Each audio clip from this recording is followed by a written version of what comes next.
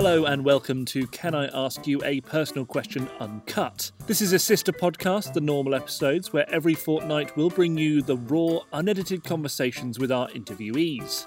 This week's episode is with Jim Mellon, an investment billionaire who became a well-known Brexiteer around the 2016 referendum. Nowadays his focus is very much on business, and today he speaks to Dan and Will about his investments in the anti-aging and plant-based meat sectors. This podcast is unedited, so a warning that there may be one or two swear words at some points in the podcast. If you're enjoying our episodes, please let us know by leaving a review and a 5-star rate. On to the podcast. Enjoy!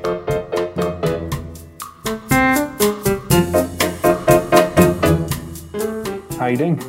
Oh, fine, thanks. Been a very busy day, but fine. So we're both probably feeling a bit flustered. I think that's a fair description of how I'm feeling today, flustered. And it seems like you are as well because of your computer problems. Yeah, only slightly. I'm mainly concerned. Well, last week when we interviewed Andy Bell, I recall it well. Yeah, you remember I was quite hungover, and yeah. I was afterwards. It struck me, and I was running about town in a COVID-compliant way, telling people that that it was one of the best interviews we'd done possibly because I was hungover, and I think I was very brash, and I'm not feeling too brash today. But I want to try and channel that a little bit. I think that was a good technique. Yeah, a bit brash. You should have had a couple of drinks last night to prepare yourself for this. I actually had a couple of glasses of wine. Very sophisticated. Yeah. How many glasses of wine do you drink a day? Wine or beer? Sorry, I can't resist asking these quick-fire questions. That's all right. Also, do you know who we're speaking to today? No, actually. Jim. We're speaking to Jim. Yes. Who is Jim? Tell me more. He's a billionaire. Oh, wow. Tell me nothing more. Yeah. He is an investor mainly. He started off in fund management, made a lot of money in Russia actually at the time of privatization, which I know is an area of interest for you. Absolutely. And yeah, now he's done lots of successful investments, and now he's a very rich man. Wow. We've spoken to a few investors now, haven't we? Yeah. He describes himself as a visionary entrepreneur with a flair for identifying emerging global trends. Well, I'm just going to have a Vinono while I've got a few minutes. Sure.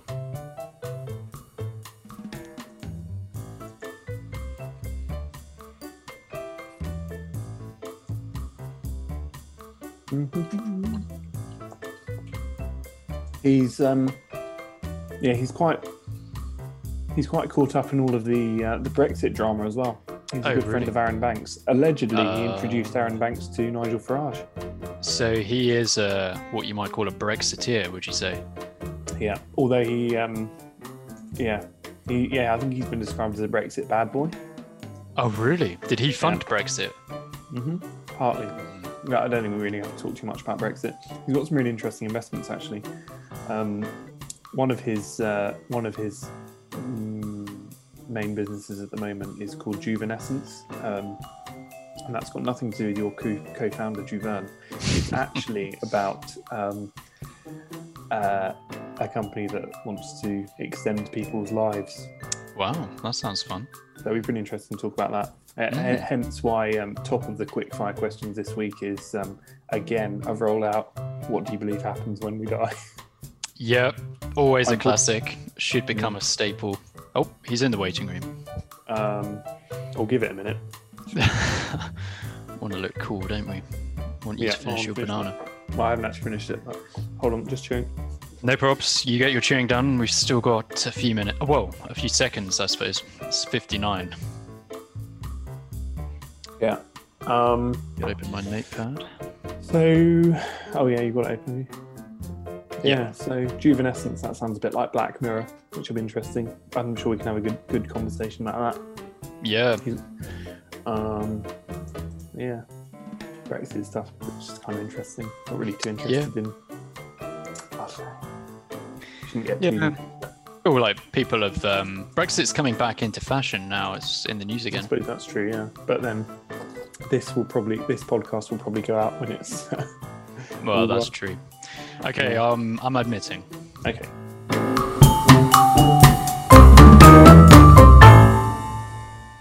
Hi, Jim. Hi, who's that? Hey, it's Will here. Hi, Will. How are you? Good, Are you thanks. the one in Vancouver? Yes, yeah, that's right. Yeah, And well, very nice Dan's to in meet you. London. Yeah, hi, Dan. I'm sorry? And Dan's in London. Where are you today? We're in Ibiza in Spain. Oh, Wow. nice. Very jealous. How long have you been there for? One of your homes is there, is that right? 4 or 5 months now. Mm. It's a great place to be. It's completely, I say completely open. It's more or less open. Yeah. Mm. I think there's a curfew from 12 till 6 in the morning, but since we're never out after 10, that doesn't really apply to us. So. Yeah, I was going to say I'd be completely unaffected by that curfew. No. Jim, just one question before we start. Have you you don't happen to know if you've got QuickTime Player on your computer in front of you, do you? No. You don't? I've got an iPad in front of me. Okay, no problem.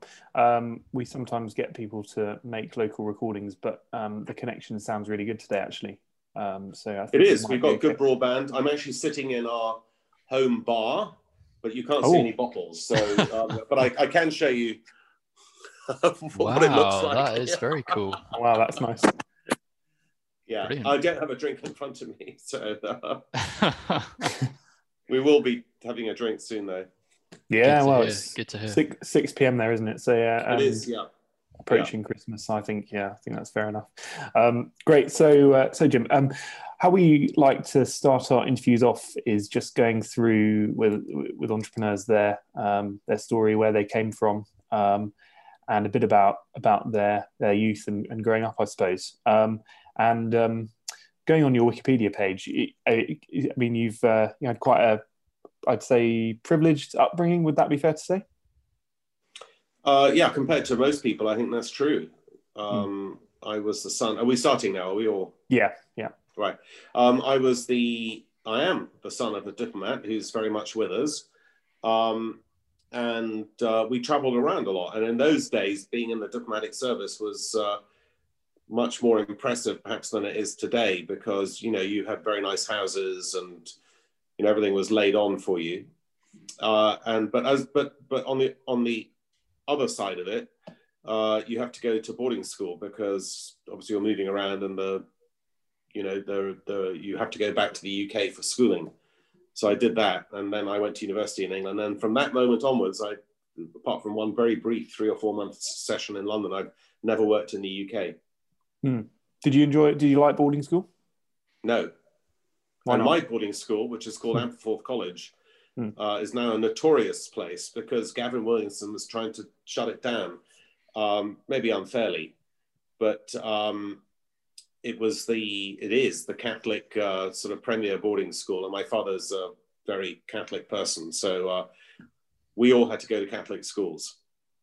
I was only there for 4 years. I didn't like it at all, and I didn't like it not because of the apparent abuse that was going on there, because I didn't notice that, but because you were forced to do sports in cold weather conditions all the time. Not my bag. And but I loved university. That was a different kettle of fish. Yeah. And so you went to Oxford, and what did you study? PPE. So by rights, I should be in politics, right? So, but I'm not. Yeah. But you kind of dabbled. I suppose you kind of dabbled a bit with political donations. You've done it through that route. Yeah, they're not very big political donations compared to the donations I've made to other stuff. But I will never make political donations again. I mean, I honestly feel that I always take an economic and nuanced view of things. But the vitriol and hatred that was generated around the referendum was. It's something I never, ever want to experience again, and never want to be part of. I think it's a sad reflection on the reality of social media, and also the bitterness and twistedness of a lot of people who take a very strident position on either side of any argument. It's not something I'm interested in at all. Really? Wow. Is that still going on for you? No. Basically, when I was linked totally and falsely to sort of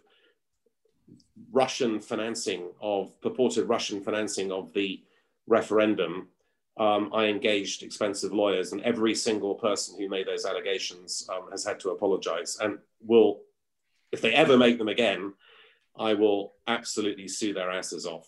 What do you think it was about that topic compared to other political topics that excited so much of an emotive response? It's a very good question. I wonder if it's just that they all need a topic to focus on. I mean, at the moment, it's about whether we should be in lockdown on COVID-19. I think Brexit has almost gone off the agenda, hasn't it? You get the same thing in America. And I would imagine that some of it is to do with the perceived and actual inequalities in society. But the reality is that the people who voted for Brexit were the poorer people in society, not the richer people. And so you can't really make a judgment. I just think people are spoiling for a fight on a continuing basis. And a lot of it is to do with social media. It's very destructive. And I do hope that they regulate it. I do hope that they tone down the fervor and hatred that it generates, and the loss of lives that it causes, because there are significant suicides associated with hatred on the internet. Are you on social media? But I was going to ask the same thing. I'm not on any social media at all. Unless you consider WhatsApp to be social media. Do you consider it to be social media? I suppose it's owned by Facebook. Yeah. I'm not on Facebook. Oh, it's owned by Facebook. But I it's use not really WhatsApp just to message my friends, basically. It's very convenient. Yeah. You should try LinkedIn. It's very good because it's so boring that it's very unaddictive. It's very unaddictive, I find. Well, I get quite a lot of new business through LinkedIn. Yeah, I mean, LinkedIn's fine, but it has no relevance to me because I'm not looking for a job. And to be quite honest, when I tried to get off LinkedIn, it was the hardest thing I could ever do. They make it really almost impossible to get off it. So I'm not on social media. I was on Twitter, and I think everyone was on Facebook at some point or another. But Facebook seems to be dying a death, right? So, but Twitter I just find to be absolutely malevolent. Yeah, I can imagine. I know, obviously that. I had several 100,000 followers at one point, and then I just realized that this is, it's a pathway, because you wake up in the middle of the night, look at your Twitter feed, and and I've been sleeping better, and actually my life is better since I have nothing to do with these bozos on both sides of the argument. Of what is an argument that they've moved on from, and they're pursuing other forms of argumentation at the moment. So a bit of a segue there, but so after you went to Oxford, you then went to work in fund management, and you kind of worked in different locations across the world. That's correct. So I was lucky to get a job in Hong Kong with a company called GT, which is now LGT, which is a big fund management company owned by Liechtenstein's princely family. And the T of GT, Richard Thornton, was my boss and mentor, and he sent me from Hong Kong to San Francisco. I was there for 4 years, and I was there just at the beginning of the big technology boom, and it was a really remarkable period for me. And we had a fund that was, just grew out of, just hugely successful in terms of performance and also raising money. And that gave me a sort of taste for fund management. And so when Richard was kicked out of GT, I went with him and started another fund management company, and I owned 10% of it. And the reason I'm in this house today, which is a very different house to when I bought it 30 years ago, is because I own 10% of that company. It was bought within 4 years by a German bank, and I got enough money to buy the house and a place in London as well, actually, funny enough. And so how old were you then? I was young. I was maybe 27. And so I kind of lucked out early on that one because fund management was taking off, especially fund management in emerging markets. And that gave me and my colleagues enough money to start our own business, which is a fund management company that became pretty successful. It morphed into Charlemagne Capital and then Regent Pacific on the side, or both were sort of divergent, but I was the biggest shareholder in both. And they proved to be successful. And I then had enough money not to need to manage other people's money. So I just managed my own money, basically. What was it like investing in emerging markets back then? Is it very much the same as it is now? I imagine kind of the internet and the increasing access has changed it a little bit, has it? Oh, I would change it enormously, I would have thought. I don't understand how people can still call South Korea an emerging market when it's got, it's not far off UK GDP per capita. I'm not really sure there are that many emerging markets left, to be quite honest. Maybe less developed should be a better term for it. But no, it was super exciting. We obviously lucked out with Russia, and then the former Eastern Bloc became a big area of interest for us. And I lived in Hong Kong. We still have an office in Hong Kong. It's an amazing place. And I just saw the whole. I mean, just first of all being involved in technology in San Francisco, and then in the growth of Hong Kong as the financial center of China was just a remarkable coincidence as far as I was concerned. Really, I knew nothing about fund management when I got the job, but I was very, very lucky to get those two lucky breaks. I guess when people talk about Russia at that time now and sort of the opening up and the capitalization, it's very fashionable, with spy stories and these kind of things to talk about, there was corruption and backroom deals and that kind of thing. Did you experience it in that way, or was it much like another emerging market to you? No, that's a good question. Basically, we knew that Russia was dangerous in the sense that, it was physically dangerous. And when we went to Vladivostok, Jane Sutcliffe and myself because we had no idea where to go in Russia, we went to Vladivostok, which is in the Russian Far East. And of course, we were Far Eastern investors. We saw nothing that we liked. The tour of the city took 20 minutes, and that was going around twice. And so we got on a plane, went to Moscow, and then I think the story is quite well known. We used the savings in the company, principally my money, and bought a whole load of vouchers. But we were not big players. So all the backroom dealing, all the,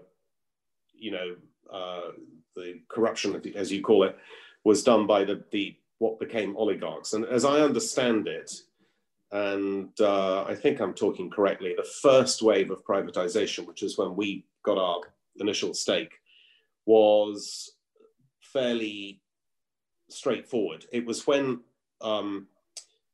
Yeltsin got them to lend him money because the Russian state was crumbling in the later 1990s that these backroom deals were done. And, so the oligarchs that we're familiar with lent money to the Russian state, and in exchange they got big chunks of the profitable companies. But we had no idea what we were investing in. So we used Credit Suisse, and they basically told us that anything with gas at the end of the word or with neft in the word meant that it was probably good because it was oil and gas. And so we ended up, well, that's it. And we ended up with a very good, it was an auction. We ended up with a very good return on that money. And then we set up a fund and the only thing that causes any difficulty was when someone in our company worked out that you could arbitrage the ADRs of Gazprom, which were selling at a very big premium to the Gazprom local shares. And we did a fund which was subscribed in minutes, literally. And then we were told by Russian authorities, and I'm not sure exactly who, that it wouldn't be a good idea to do it. So we didn't do it. We cancelled it. So we've never had anything like Bill Browder or, his sort of experience in Russia. If you read. Yeah. I mean, they are endemically, at least they were 20 or 30 years ago, they were endemically difficult markets to navigate. And the foreigner is always regarded as an interloper because, they're ripping off, even though they want foreign capital to come in. You know, if you make a profit on it, it's not necessarily a good thing. But, you know, as far as I'm concerned, that was a very long time ago. All this stuff is like murky in the past. And I can't remember with any clarity, you know, a great deal about it, because I always look forward and not backwards. But it was a starting point for our business. And it was a very, very useful lesson in doing business, which has served me, and I know Jane, very well over the years. And so looking forward, what's taking up most of your time now? Obviously, Juvenescence gets quite a lot of external attention. Is that one of the companies one of the investments you're most excited about at the moment? Yeah, I only have really two. I mean, look, obviously we have a big family office and we invest in all sorts of stuff, ranging from property to utility stocks. But as far as I'm concerned, the only two things that interest me are absolutely, unless you're a beef farmer, uncontroversial, and but very positive for humanity, and have attached to them, since I'm after all an entrepreneur and this interview is about entrepreneurship, the prospect of significant capital appreciation. And one is longevity, and that is a consequence of my interest in biotech for the last 15 years, and the happy fact that I've always tried to team up with great people in my life. And so in mining, I teamed up with a great individual. In you know, my property stuff, I got very good advice on that. And in biotech, I teamed up with two guys who've been my partners for the last 15 years, Greg Bailey and Dec Dugan. Dec having been the head of Pfizer's drug development worldwide for a long time. And those guys and myself have created a number of companies. One is Portage, which is listed in, it's about to go on NASDAQ, which is a successful oncology company. But before Juvenescence, we started a company called Biohaven about 5 years ago. It's now $5.5 billion, and we put in for 54% of that company $3 million 5 years ago. It's testimony to Greg that we've got a drug on the market for migraine. It's really, really doing very well in the US and the migraine category, which is a big category. And it's got a phase 3 in Alzheimer's as well, which we'll see if that works or not in the relatively near future. And so we decided, being of a certain age and also knowing that the science of longevity is catching up with the aspiration of most people to live longer, and more importantly, to live in a healthier state towards the end of their lives, that now was the time to go into that field. And so we started Juvenescence. We own about half that company. It's valued at the most recent valuation at $750 million. So it's been another success story. Greg and I are the biggest shareholders of the company. We brought in a lot of notable biotech and technology investors into the business, and we have about 20 projects that we directly control. What's the most promising project, do you think, or most advanced? Yeah. Well, there are lots of promising ones, but in terms of the most advanced and nearest to market, we have a liver regeneration program, which is using seeded hepatocytes in lymph nodes to regrow liver tissue in liver failure patients for whom the only option is a liver transplant.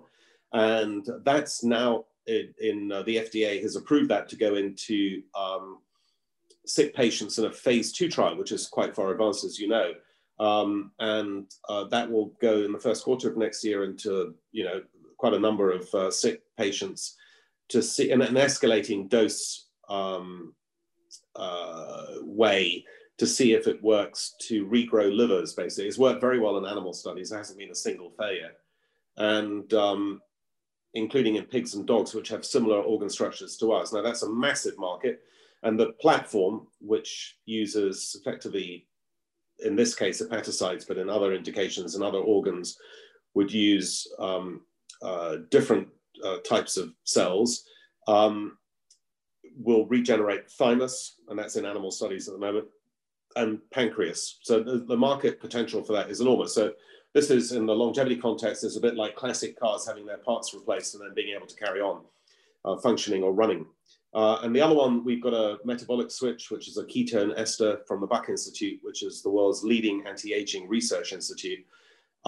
which will be on the market in the US in the first couple of months of next year.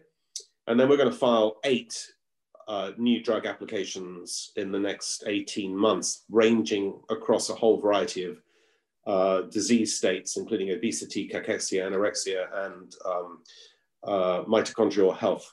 And so we're very excited about this company. We raised now about $200 million for the company, it's a company, not a fund, so it doesn't charge any fees or anything like that. And we think this could be a very large category. And the way I look at it is that 7 years ago, when I wrote my first book on biotech, these 4 things didn't exist: the cure for hepatitis C, the use of AI to discover novel compounds in a very short space of time, and we can now discover novel compounds in 30 days compared to the canonical 3 years. CRISPR-Cas9, which you're familiar with, which is the gene editing system that's kind of sweeping the world, and cancer immunotherapy, which again you'll be familiar with, which didn't exist 7 years ago, and this year is a $200 billion sales, if you want to call it, industry, and next year will be $260 billion.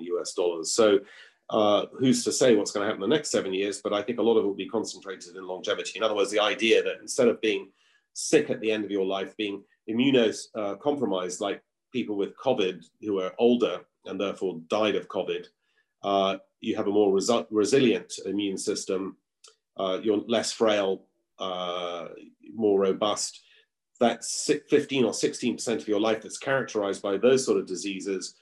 The period of morbidity, as it's known, will be compressed by stuff that we're doing and other people are doing. And ultimately, maybe we'll all live a little bit longer as a result of what we're doing as well. Our objective is in the next 10 years to add 8 years to human life expectancy. So it's a pretty big ambition. And then on the other side is clean food. And I got very interested, and they're both linked, by the way. Just on, sorry, do you mind if I? No, not at all. Go ahead. You're the interviewer. It's such a fascinating area. But so, I mean, are you thinking for yourself that you can extend your own life by 8 years? Is that your kind of goal? Obviously that's a good question. And obviously, you should never look at the individual because you don't know what the individual circumstances are. But if it could be done on a global basis, and bearing in mind most of the stuff will be available to everyone on the planet because the period of patent exploitation expires after typically 10 years, so it becomes generic. And the way I always describe that is that when I was young, in the 1980s, ulcer drugs were the big thing. They'd just been developed. Drugs like Zantac or Tagamet, omeprazole, and they were super expensive because people died of ulcers. You know, the only solution was either to drink milk or to have surgery. And you know, it was a horrible thing to get, was an ulcer. And now you can walk into Boots and you buy them for cents, basically. So the same thing will apply to drugs that have a pro-aging effect. Now you might ask, and quite rightly, how do we know it has a pro-aging effect? So you guys look quite young, so we'd have to hang around for 30 or 40 years to see, or maybe 50 years or 70 years to see if it actually has an effect on whether you live longer or not. So what they use is biomarkers, which are typically biological clocks that measure whether your biological age is slowing as a result of these therapies relative to your chronological age. And that's going to become a much, much bigger industry, is the whole industry of biomarkers, etc. Because that's the way that these drugs will get into the mainstream for longevity purposes, as opposed to for a specific clinical indication. And we're always looking for, you know, this is a commercial enterprise. We're looking for something that will have both patient impact, but also a commercial application. We're not looking for science projects. It's an interesting trade-off then that it has such obvious far-reaching impacts for humanity, but at the end of the day, it is also a profit-driven business. With that general, you know, limitation on patents, 10 years or whatever it is, do you think that that's a good thing, or that it should be brought forward, or that actually it discourages funding for these projects?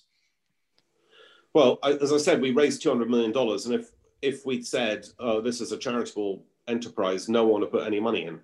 Simple as that. So there is a price for innovation, and that's the cost of innovation. So the first iterations of drugs or therapies will always cost more than they will subsequently. But since we are long-lived creatures, even I can afford to wait for 10 years before these things are in wide circulation. Now, I just want to put this in perspective. The patent lives are typically 20 years, but because drugs take a long time to develop, to be trialed, et cetera, the typical period of patent exploitation is 10 years. In other words, when you actually sell the drug and make profits on it. Where is all of this heading in the longer term? I mean, how far can human life be extended from what you've from your knowledge and what you've seen? I have no idea. I mean, friends of mine like Aubrey de Grey think that people could live to 300, 400, 500 years. I would never make that assertion because I just don't know. And whether people want to live that long is another matter. But what I would say is that we live in the first cohort on the planet for whom biological manipulation is possible. So we know that the pathways of aging are malleable. We didn't know that 10 or 20 years ago. We know that in every mammalian species, these pathways can be manipulated such that there is an extension of life. We don't know exactly which therapies are going to work, but we do know that some of them will work. And, there's not going to be one single pill that you'll take that will keep you alive for another 30 or 40 years. It'll be an iterative process, but ultimately, I think that we will find that life expectancy, which has doubled more or less in the last 120 years, will grow by a substantial amount over the next 30 years, but it will because of biological manipulation and not because of environmental factors, which have been the reasons why we've had a rise in life expectancy thus far. And more importantly, in some ways, people will have a different perception of old age. It won't be sitting in a nursing home dribbling away in your last final years. It will be or being afflicted by Alzheimer's or dementia or some terrible dread disease. It will be, hopefully dying in your sleep through literally old age and exhaustion, rather than because you've got some horrible disease that has taken you away. Interesting. And your other, I think you're about to start talking about your other main business, which is to do with sustainable food. Well, not my other main business.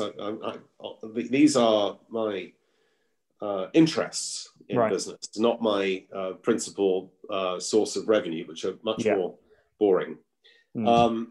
So I got interested in a position to be able to have both, I suppose, isn't it? To have your main business and then your it has been 40 years of hard effort, I have to say, and a lot of luck thrown in. I think that the pandemic has shown that the food supply chain, which has changed dramatically since the Second World War, is faulty and causes a lot of problems. And we know that pandemics come out of agricultural malpractice, mostly in the Far East. We know that there is an increasing amount of animal to human disease transmission. We know that 80% of all antibiotics go into farmed animals, and that antibiotic overuse finds its way back into us. We become antibiotic resistant, and if we ever got a bacterial pandemic, God help us, we could be living through the Black Death, which would be a lot worse than what we are experiencing at the moment. $20 trillion of lost economic activity, a few million deaths. We would be looking at complete shutdown of the whole of the world, plus possibly billions of deaths. So we absolutely need to do something about the food supply. Now, intensive farming started slightly before the Second World War, but really got underway. 99% of all farmed animals are intensively farmed in the US, 90% in Europe. That has a massive environmental impact. I'm sure you're familiar with those features of it. Destruction of habitat, the Amazon rainforest being cut down to produce soya beans that then get fed to animals. Very inefficient converters of plant protein into animal protein. Animal cruelty, which is a main motivating factor for me. Emissions, about 20% of all emissions come from animal husbandry. Water use, 15,000 liters of water for 1 kilogram of beef as an example. Just all sorts of bad things happen as a result of animal farming. The world's population is increasing. The developing countries are getting richer, like India and China. They want to eat as much animal protein as the developed world. It's unsustainable, so something has to be done about it. Now, fortuitously, capitalism and science have come up with solutions. One is plant-based foods. We're all familiar with Beyond Burger, Impossible Burger, Quorn, Meatless Farms, etc. And they've been taking off like a rocket, as indeed have alternative milks and alternative dairy products. The vegetarian Sorry? Are you a vegan or vegetarian? No, I don't eat meat. Right. Yeah, don't eat meat. I do eat fish. Right. Pescatarian. Pescatarian, that's the right word for it. And no, we don't eat meat in this house. And apart from the dogs. 6 years. 6 years. And is that around the time when you become aware of the issues that you're trying to tackle with this? Yeah, vaguely aware. But as I said, motivation is animal cruelty, because I'd seen some documentaries on how these animals are produced, which is the way that the farmers describe it, or the companies that make these foods describe it. And it's not very pretty. And more people watch those sort of videos, more people would give up meat. But the fact is that, this industry will only take off if the taste and texture and price is equivalent. So my new book is called, do you know about my new book? No. Published yesterday. Oh, great. I'll just go and show you the cover. Hang on.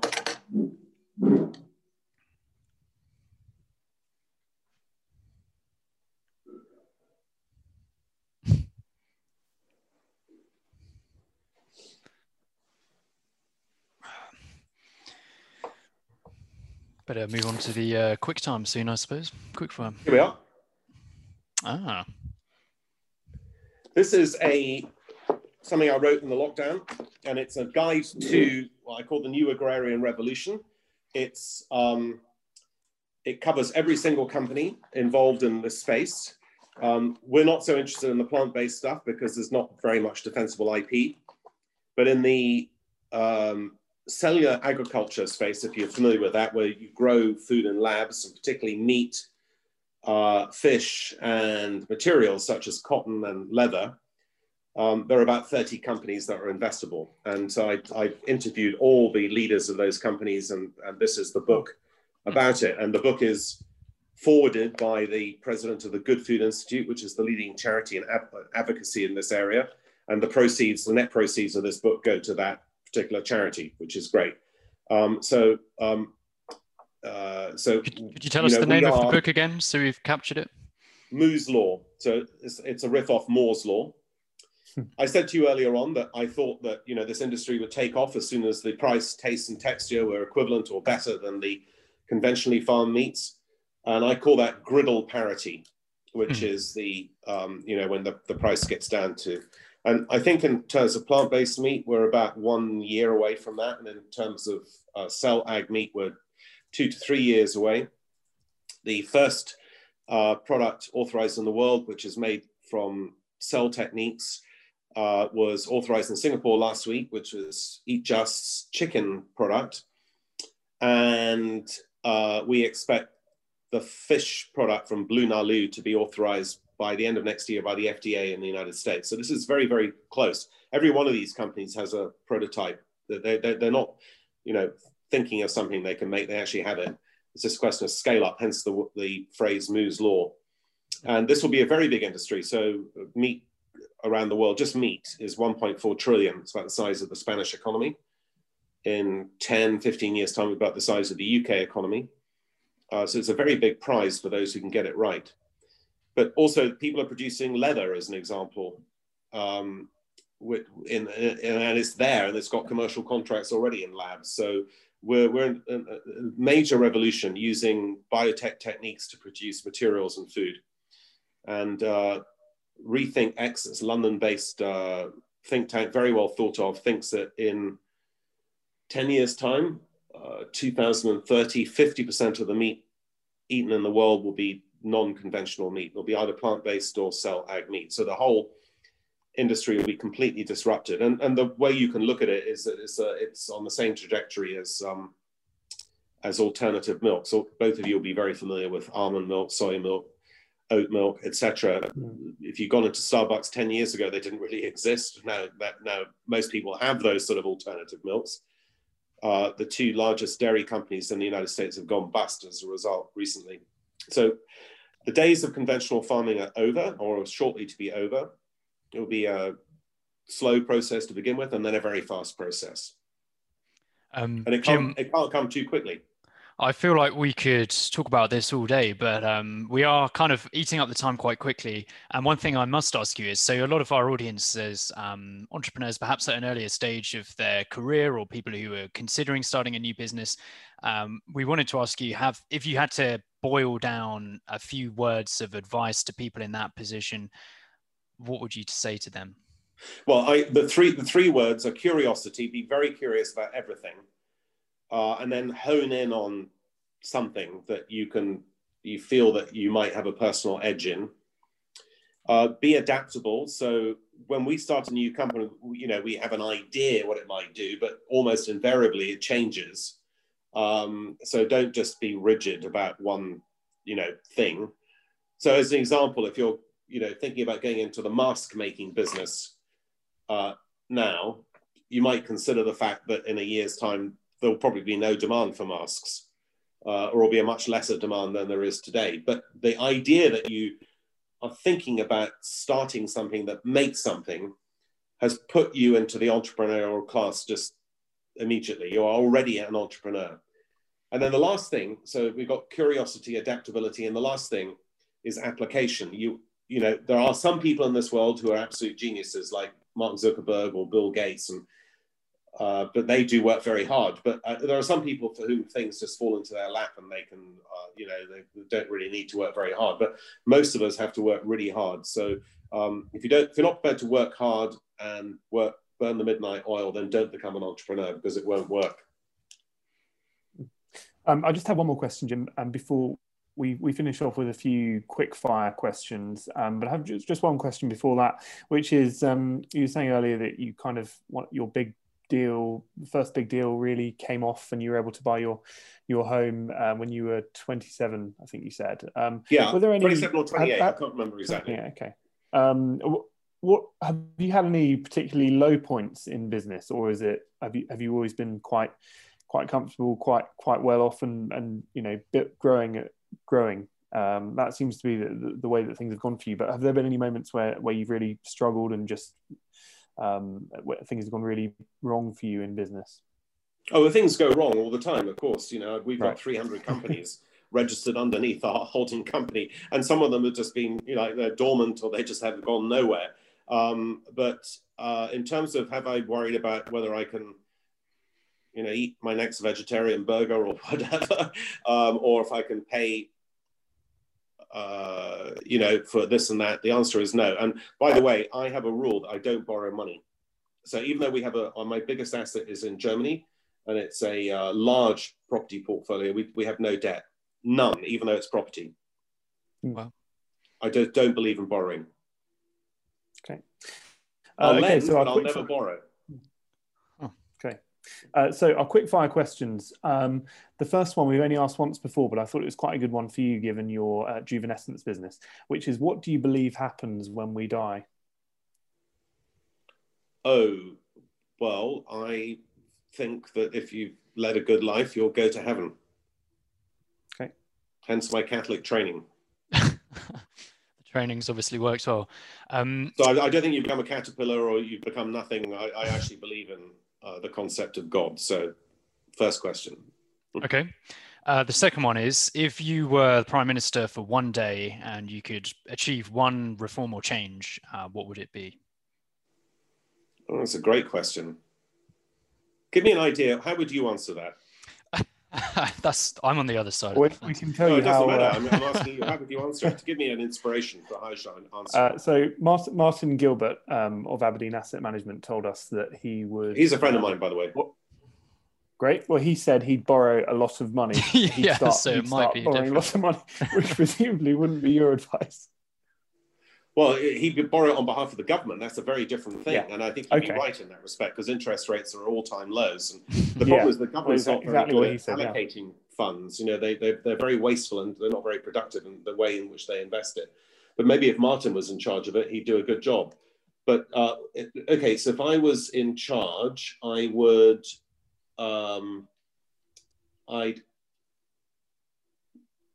cut the number of MPs from 630 at the moment down to 100. And pay them 5 times more than they currently get paid, to attract people who actually are not doing politics because it's failed rock stars, alternative, but because they are highly competent and they're worth the money that we would be paying them, which would be a lot more. Okay. Singapore has that view, and they're very successful. Interesting. Who do you prefer, just in general, Donald Trump or Boris Johnson? Oh, I don't. Absolutely, Boris Johnson. Okay, 100%. Do you prefer Nigel Farage or Aaron Banks? I don't want to get involved in that conversation.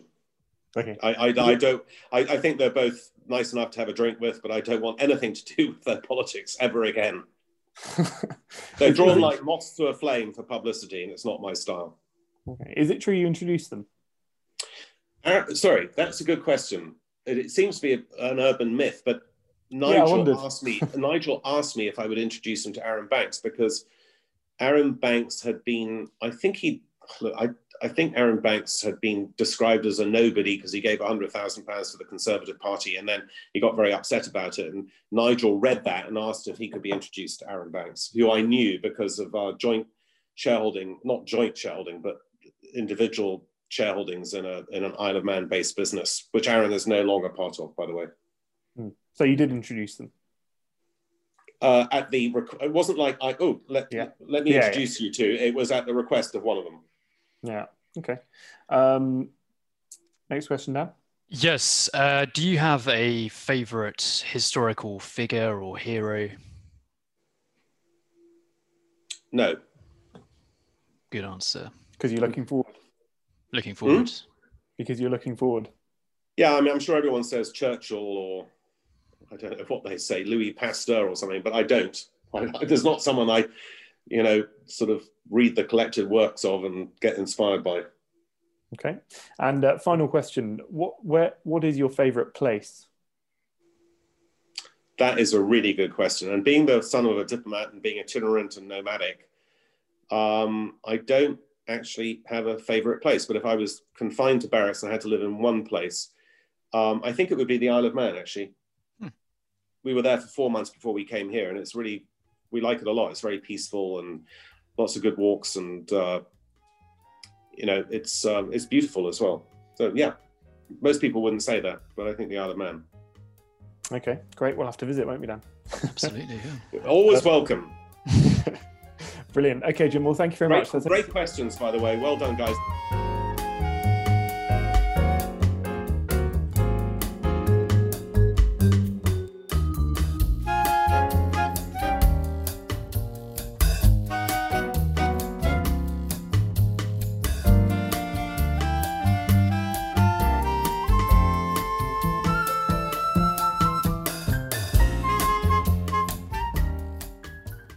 I will.